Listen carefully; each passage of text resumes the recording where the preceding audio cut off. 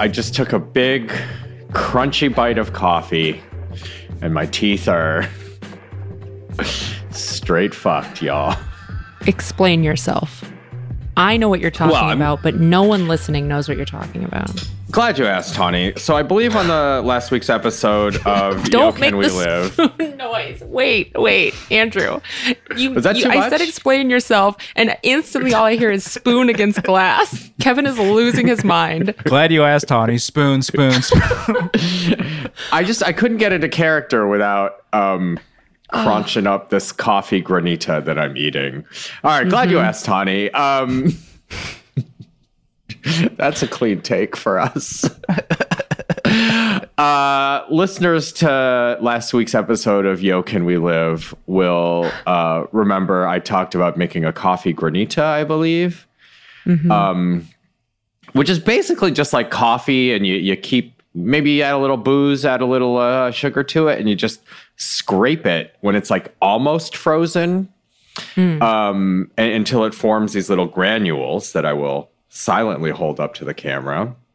Yeah, and so he's got a little dish, and it's on a spoon, and he's eating it like, picture like a chia pudding. That's what's going on. It was not until we jumped on this Zoom that I realized that it is a solid. It's so Tawny and I were cold. both under the impression it was a liquid form. Yeah, I thought it was at least like a shake. Yes.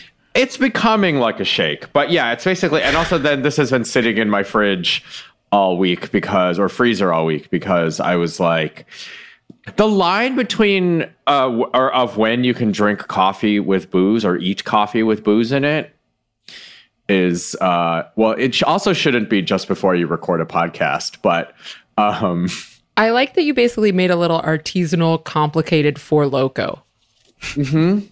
Is there a lot of coffee? Are you going to be like up all night? it's one pour over. It was just a pour over I made that how I much pardon me, this is the show Yo, Is This Racist, where we listen to your voicemails about racism with help with special guest or guest. I'm Tawny Newsom. That's Andrew T. We got producer Kevin Bartelt. We'll get to it. How much booze is in this? I think like about I guess like one jigger, so 1.5 ounces, I think. Yeah, of like the gross booze at the back of the booze cabinet. That's like not Malort, but technically. But it fills the Malort, like, function. Anyway. The Malort so I got function. Yeah, it's like gross and herbal. That's the sequel to the Kaminsky method. You know what I'm so saying? Many Emmys. It's just nasty. It's the nasty booze that's a little too sweet and a little too herbaceous that I have in the back of my booze cabinet. It's like chartreuse. None of this sounds good, but I'm happy for you. I don't know. It's okay. I just really needed coffee. And I thought I was running late because I thought my Gmail had been hacked, and thus I was having trouble getting the... none of this is true. It was fine. But I was having trouble getting the Yo voicemail. You can so tell then I was like... You can tell people why you thought your Gmail was hacked. You're allowed to put me on blast. Oh, no, not just that. Not simply that. But Tawny did start...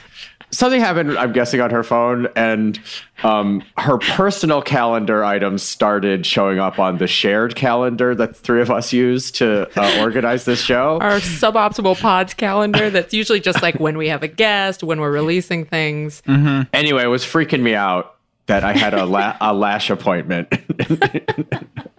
And I was Andrew was calling people. Surely I've been hacked. Well, but also, actually, I genuinely, I don't know what happened on my... the bookmark link I always click to get to the Yo voicemails was not working. But then I went a different way and it's all there. So I don't know, something happened. But yeah, I truly was files are gone, weird calendar events are popping up. Have to have coffee with booze. That is Gots to have it. A to B to D. I just had yesterday I got a drink with a friend and I got a pina colada, but it was purified instead of blended, which I wasn't expecting. And it just looked like a vodka Clear? tonic. And I was like, I think this is the wrong one. He goes, no, this is the right one. And I took a sip and I was like, oh, I guess it is. But when he ID'd me, he was like, very confused because it's a like coffee / bar, and I guess I was ordering this with the barista, not the bartender. And he was like, "Can I see your ID?" And I gave it to him, and he looked at it for like 30 seconds and What? went, "Wait, did you just turn 21?" Oh, wait, what? And I was what? like, So he just couldn't do "No." math. Yeah. I was like, "No, I'm 28." And he was like, "Oh, wow. Yeah, and I'm 35, so like I should have got that." And I was Wow. like, "Yeah, you should have." Wow. What? I was It like, was "Do you a see long how day. the year says like it's in the 1900s? That means I'm older than 21." And he was like, "Wow, okay, yeah, sorry, dude. was a Math can be brutal." Good point. Oh God, Everyone's that's a good way to know. struggling. Yeah. Everyone who's a Zoomer was born 2000 or later. That's a good way to remember that. In case you guys were looking for a handy way to remember who's a Zoomer and who's not. Mm-hmm. Those are our fun alcohol stories. Ooh.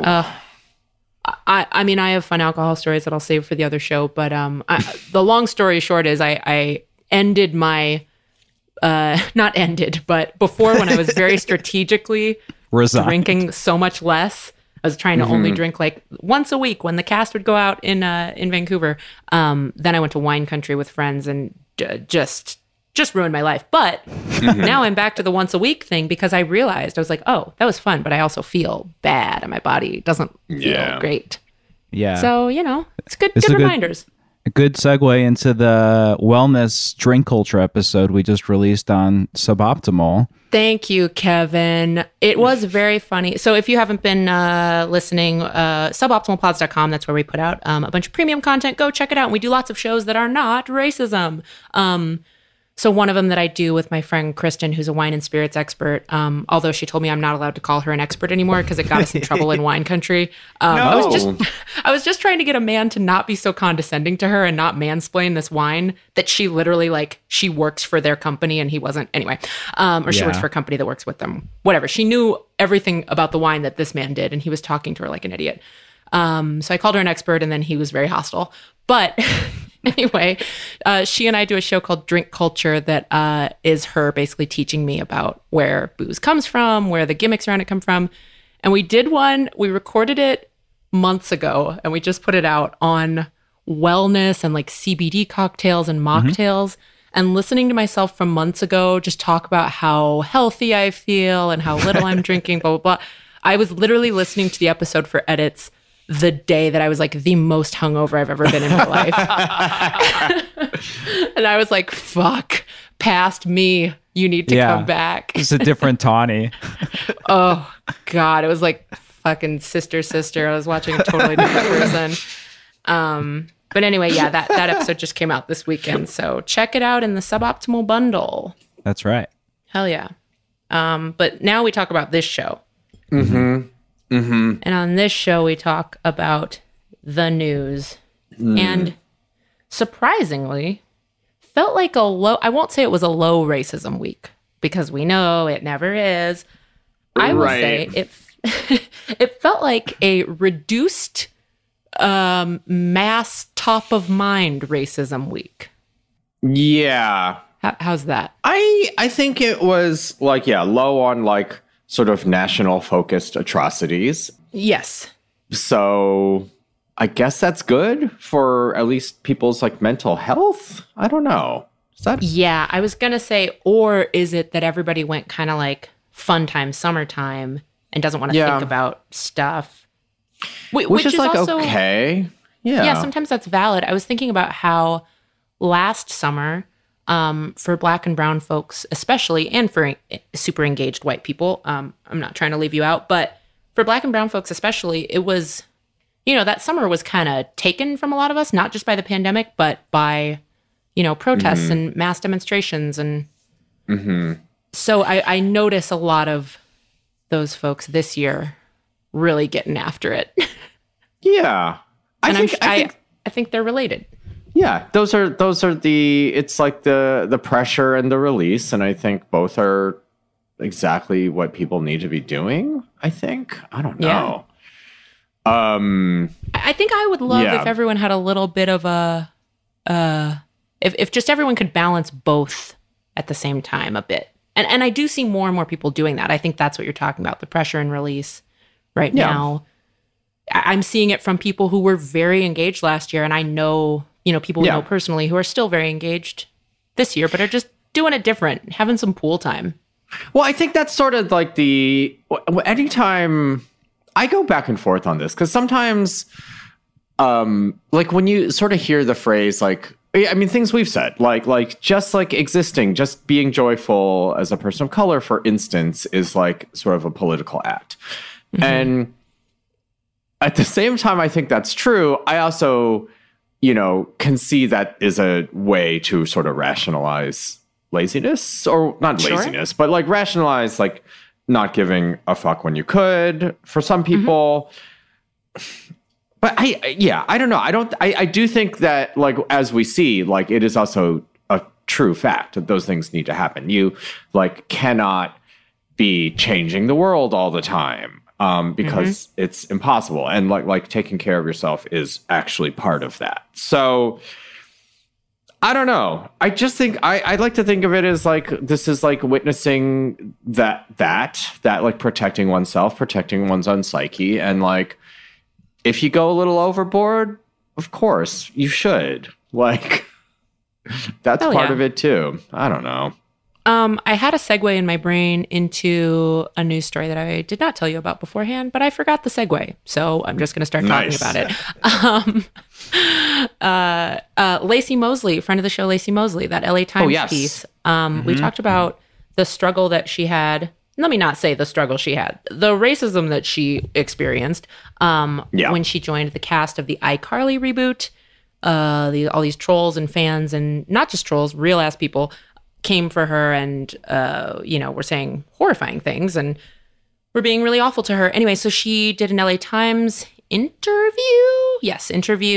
And I thought really beautifully and intelligently, as we all know she is, put the conversation back onto, I feel like it's what we were trying to say with that episode, which is it should not be an issue, or it should not be a thing of note that a Black person gets cast in something where there previously were not Black people. And so Hollywood needs to do a better job of supporting those actors who are put in those jobs. Oh, here was the segue, because simply existing, like Andrew was saying, being an act of resistance, that's basically what Lacey was doing. She got a job, and that angered a bunch of racists. So simply just being a Black woman and getting a job caused her to experience this, which is terrible. And Hollywood needs to do a better job of prepping your fans for the fact that brown people might appear. Well, and also like the both sides of it, right? Because there for sure were, executives or like people like, oh, we don't want to alienate the racists. Like the amount that you kind of hear that, at least sentiment, like said in Hollywood is like, it's disgusting. And it is just like, of course, we all work and would love to work for constantly mega corporations who are amoral, if not immoral. But it's just this thing where like so often, I mean, multiple things that I've worked on or developed myself. It's like, well, but like, we don't want to alienate blah, blah, blah. And like, I at least thankfully have gotten to the point in my creative career where I'm like, no, I absolutely do want to alienate, X or Y racist. Like there's no world where it's worthwhile to have them watching and enjoying my whatever. Especially now with so many niche shows and gone are the days of like, you have to be a network comedy if you want to create a show and you have to have everybody. No, that doesn't exist anymore. So absolutely alienate those racists. Yeah. And like truly, like, you see like major corporations major non-entertainment corporations doing this. Like they know, like, every time like you see the racist online outrage that like corporations are just being woke, it's like, yeah, they're being woke because they have come to the like financial conclusion that the like money and eyeballs and whatever of like the non-racist, inclusive part of America and the world is more important than you. So I will add the non-racist and the people concerned with seeming non-racist. Well, of course, makes up a larger quotient than yeah. those who aren't concerned with it. So like, and these are the same people that are just like rattling on about the, corporations should get to do whatever they want and the power of the market. And it's like, as the market is speaking, they are like trying to put their thumb on the scale and complain louder and like, I don't know.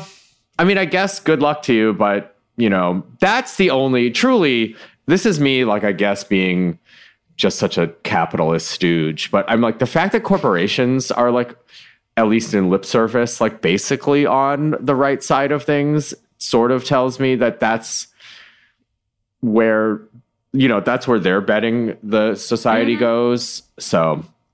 You mean towards progress? Yeah. You mean these big money calculators, these big smart money machines figured out the algorithm is towards inclusivity and acceptance? Huh. That's their bet. I don't know. So I will take it. I will follow the money. Because we love it. We love the money and we cannot stress that enough. We love the money. We do this for the money. That's what we do this for. Oh, man. I remember when our lovely podcast agent, Josh, when we were going through our struggles last year at the network and we didn't know what we were going to do or whatever. And I was just talking to Josh on the phone about how stressed I was and wanting to do independent, but wasn't sure, blah, blah, blah. And he literally said to me, you can't be this stressed over your least lucrative gig. Yeah. I was like, oh, fuck, that's a burn. But we do it because we love it. I mean, truly, like, this is like a thing. Well, it also is like the place where we get to speak as us most. Yeah, for sure. So.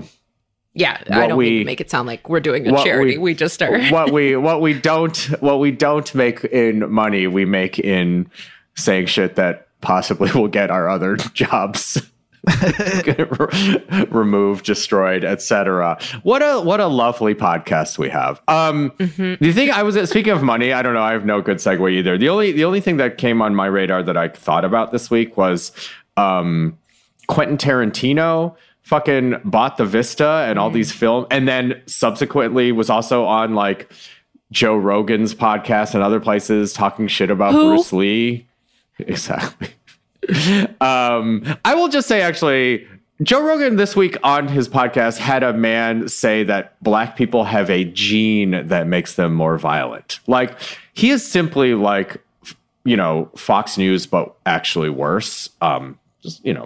Just in case there's any bozos listening to Joe Rogan, which I know at least a couple people who listen to both this podcast and that podcast. I think that gene in me just got activated because now I feel violent.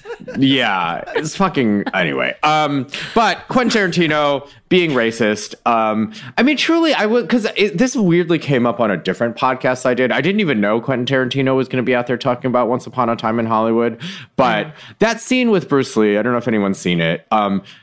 For considering like how much Quentin Tarantino like loves saying the N-word, loves taking like shit from Hong Kong cinema, from blaxploitation cinema, from black artists in general, and just like putting his like I love cinema white guy douchebag like take on it or take from it.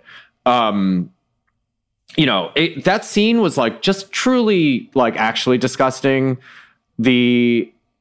There's no need to litigate a fucking 5-year-old movie with a novelization out. But that movie was like very like racist in its depiction of Bruce Lee. And him continuing to like bring it up and talk shit about it was just like really gross. And then it dovetailed with the news that Quentin Tarantino bought the Vista Theater, which is like a shitty movie theater that I will never go to again near me. That people love, and I understand, but like truly it's just like I don't know, it was a little just like, okay, right, all you like stop AAP I hate people who are like, oh, it's dope Quentin Tarantino bought the Vista are like, okay, fuck you all, I suppose. And I noticed that Bruce Lee's daughter responded to Tarantino because I think on the podcast he was talking mostly about how Bruce Lee was like a dick. Like, obviously I'm paraphrasing, sorry. but his thing was like, Bruce Lee was an asshole.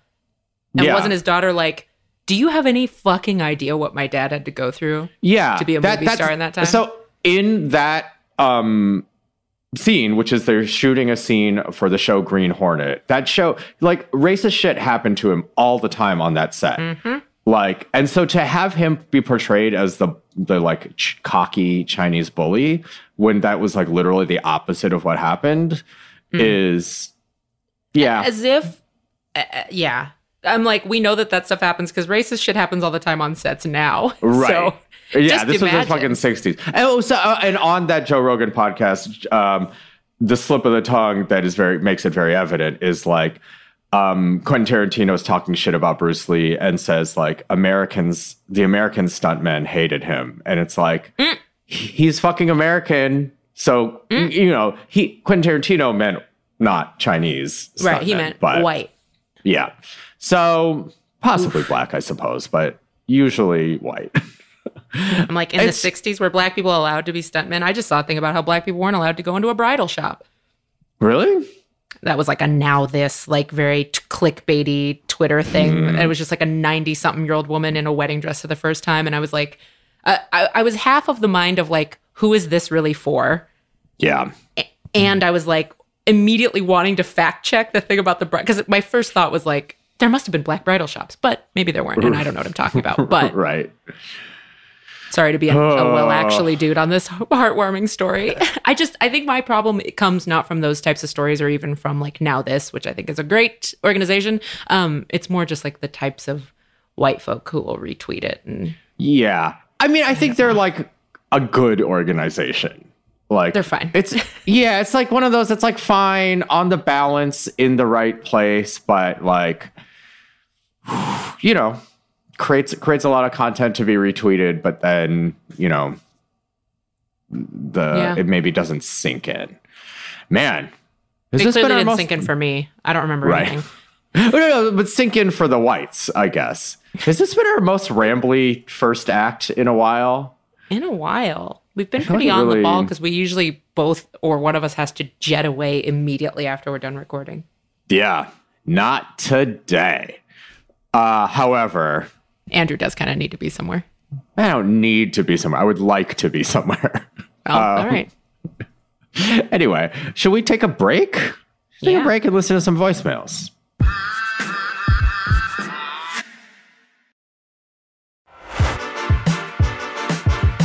Woohoo. I have not.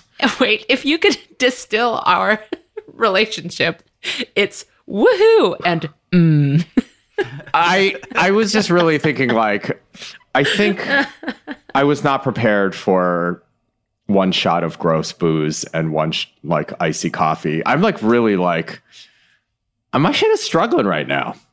You feel like that's like a housewife speedball. Yeah. I'm really like, this is like a really, I guess is Irish coffee? That can't possibly be a good term to use. Well, Irish coffee, specifically Irish whiskey and coffee. So it's only racist if you're just calling any coffee with booze in it Irish coffee. Wow. This was nasty, whatever. Oh, God. Anyway, I'm struggling here. Woohoo! We're back. Woohoo! I almost yesterday got a espresso martini yesterday, and then people were like, "You're choosing between a pina colada and espresso martini, and you want to get wings after this?" And I was like, "Okay, fair point, everyone." I did have an espresso martini in Canada. One of the nights we all went out to dinner, and it fucked up my whole night. I was up too late. I was doing too much.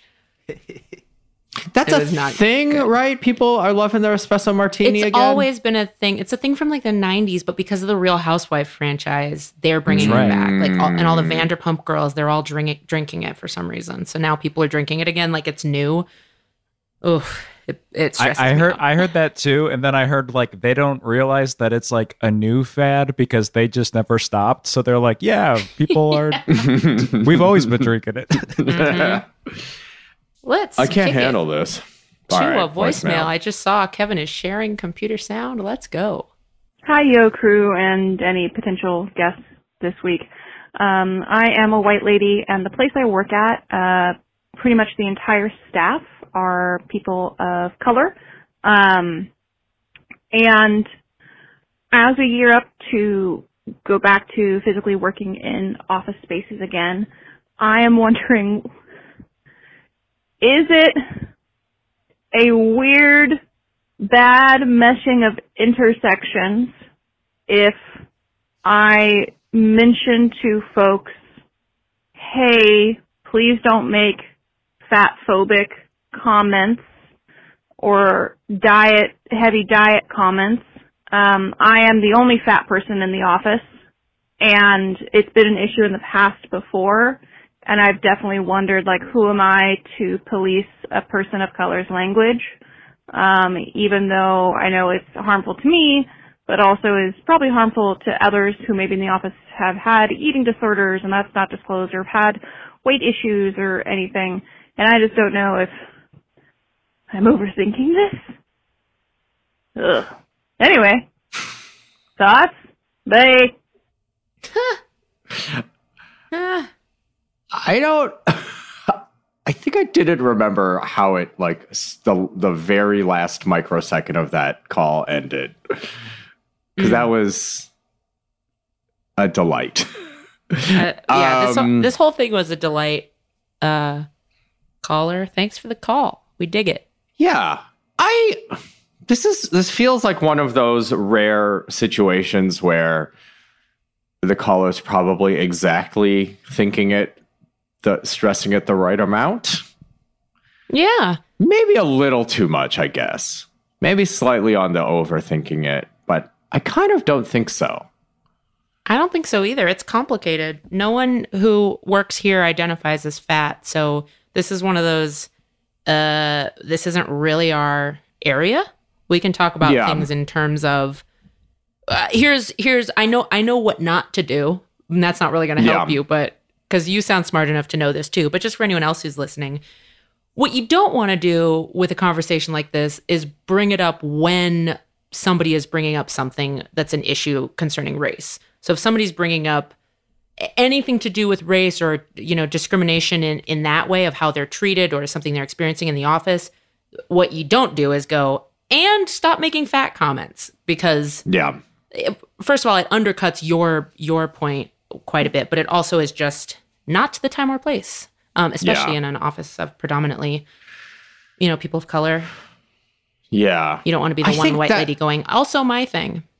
Yeah. I think that's and that's sort of why I felt most comfortable, I guess, talking about this question, was that, like, it's not really about what it's about, I guess. Like, it's just that sort of, like, when do you step in with the the privileges you do have versus the ones you don't have. But yeah, I think that maybe is not something I'd considered the way you phrased it. It was just like, but yeah, that's, I really like this, like, thought of, like, the time not to do it is when it makes it seem like you're trying to divert or pull focus or make it about yourself. Or whataboutism. Yeah. Well, everyone's talking about race. What about the fact that you all do this? You might be right, but that's not the time.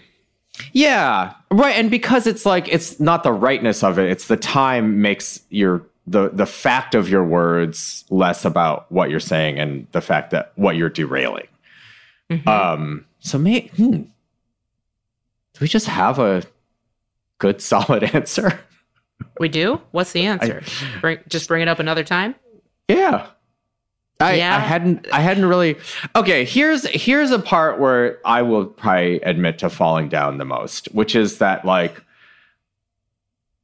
I definitely, and this is not, like, great of me, I think, but sort of similar to the caller, I think would have, like, enough, like, cognitive stress in a moment where, like, a black person often is, like, saying something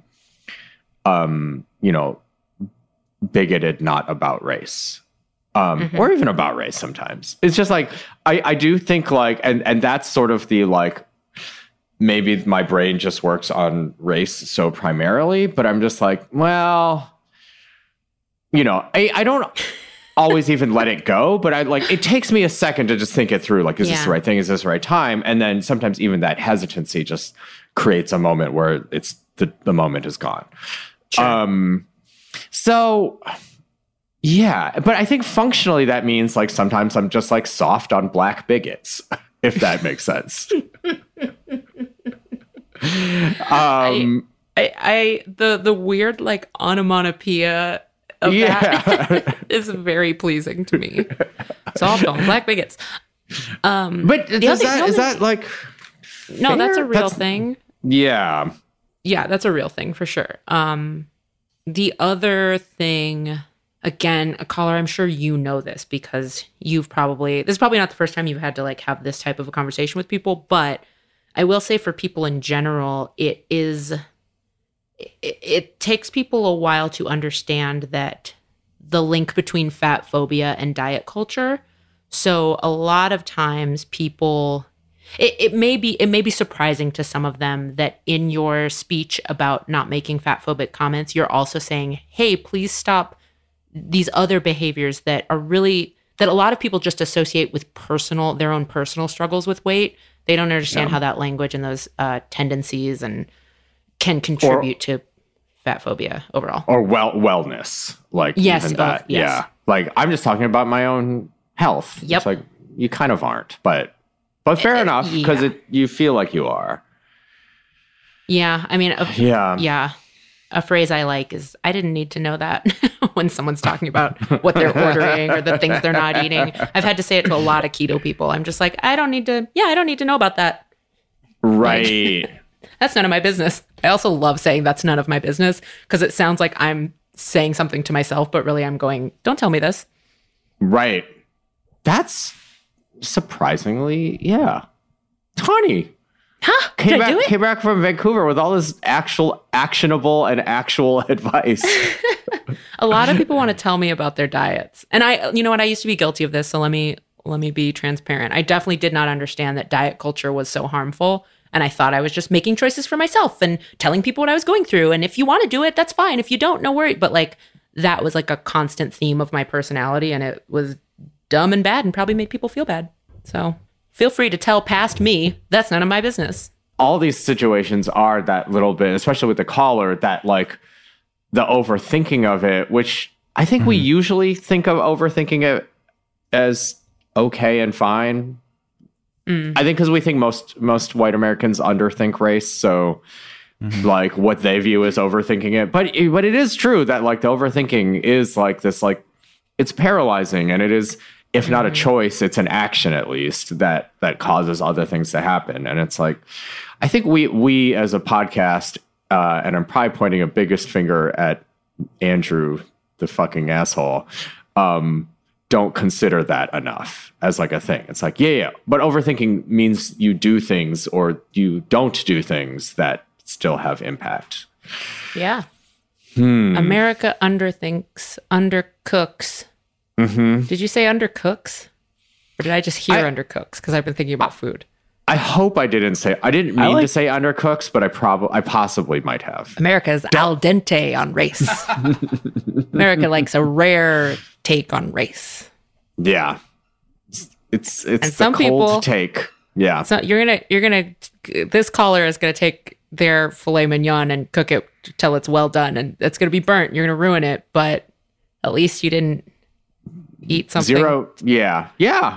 That made you sick? This metaphor is really coalescing in a way that like all the pieces are there. I feel like it's like all the pieces are on the table. Your pasta's going to turn to mush, but it won't hurt your teeth. Yeah, correct. 0% chance it'll hurt your teeth. The next voicemail is, if I recall correctly, like 7 seconds long. So hell yeah. Our neighborhood watch committee's racist. You know? Oh, shit. So if you went over a pothole and missed that, the caller just said, our neighborhood watch committee's racist. Man, we love a short call. Very threatening way, I will say. The delivery was not my personal favorite. This is my favorite. This whole thing is my favorite. Just keep it short. Keep it reasonable. I kind of wanted to talk about this question because I had a whole soapbox to climb on about. I feel like we get so many vague voicemails that have, or maybe it's just semantics of fucking the times in general, where like they want to know if it's like inherently racist. You know, the whole thing. Yeah. To which I guess my reply is like, what is this obsession with inherent? Like, it's, I don't know. It's like neighborhood watch committees. Like, I think in theory, as someone who personally is like, you know, we should defund and like get rid of the police and, you know, communities should take care of each other. Ultimately, what I'm sort of talking about is creating neighborhood watch committees. And yet, functionally, it's all like right-wing vigilante racists. I don't know. It's the thing where I'm like, yeah, but like in America in 2021, with the history that we've had, they're racist. So does it matter if they're, you know, inherently racist or by definition racist or whatever? Yeah, it's this kind of obsession with like a black or white, because I think that people want to know, okay, I can't fuck with that at all anymore, and they want to be like done with that forever. Just talking about the idea of it being so black or white. It's not always realistic for how things work in practice. Or like easy, maybe. People want it to be easy. But to me, the easy version is like, yeah, functionally, if you behave as if neighborhood watch committees are always racist, if Republicans are always racist, whatever thing that I have frequently said that like you could easily be like, but here's an exception. Maybe that's it. It's that people seem to think pointing at an exception is a valid refutation of an argument. And it's like, I guess if you want to play a semantic game about inherently or always or whatever, sure.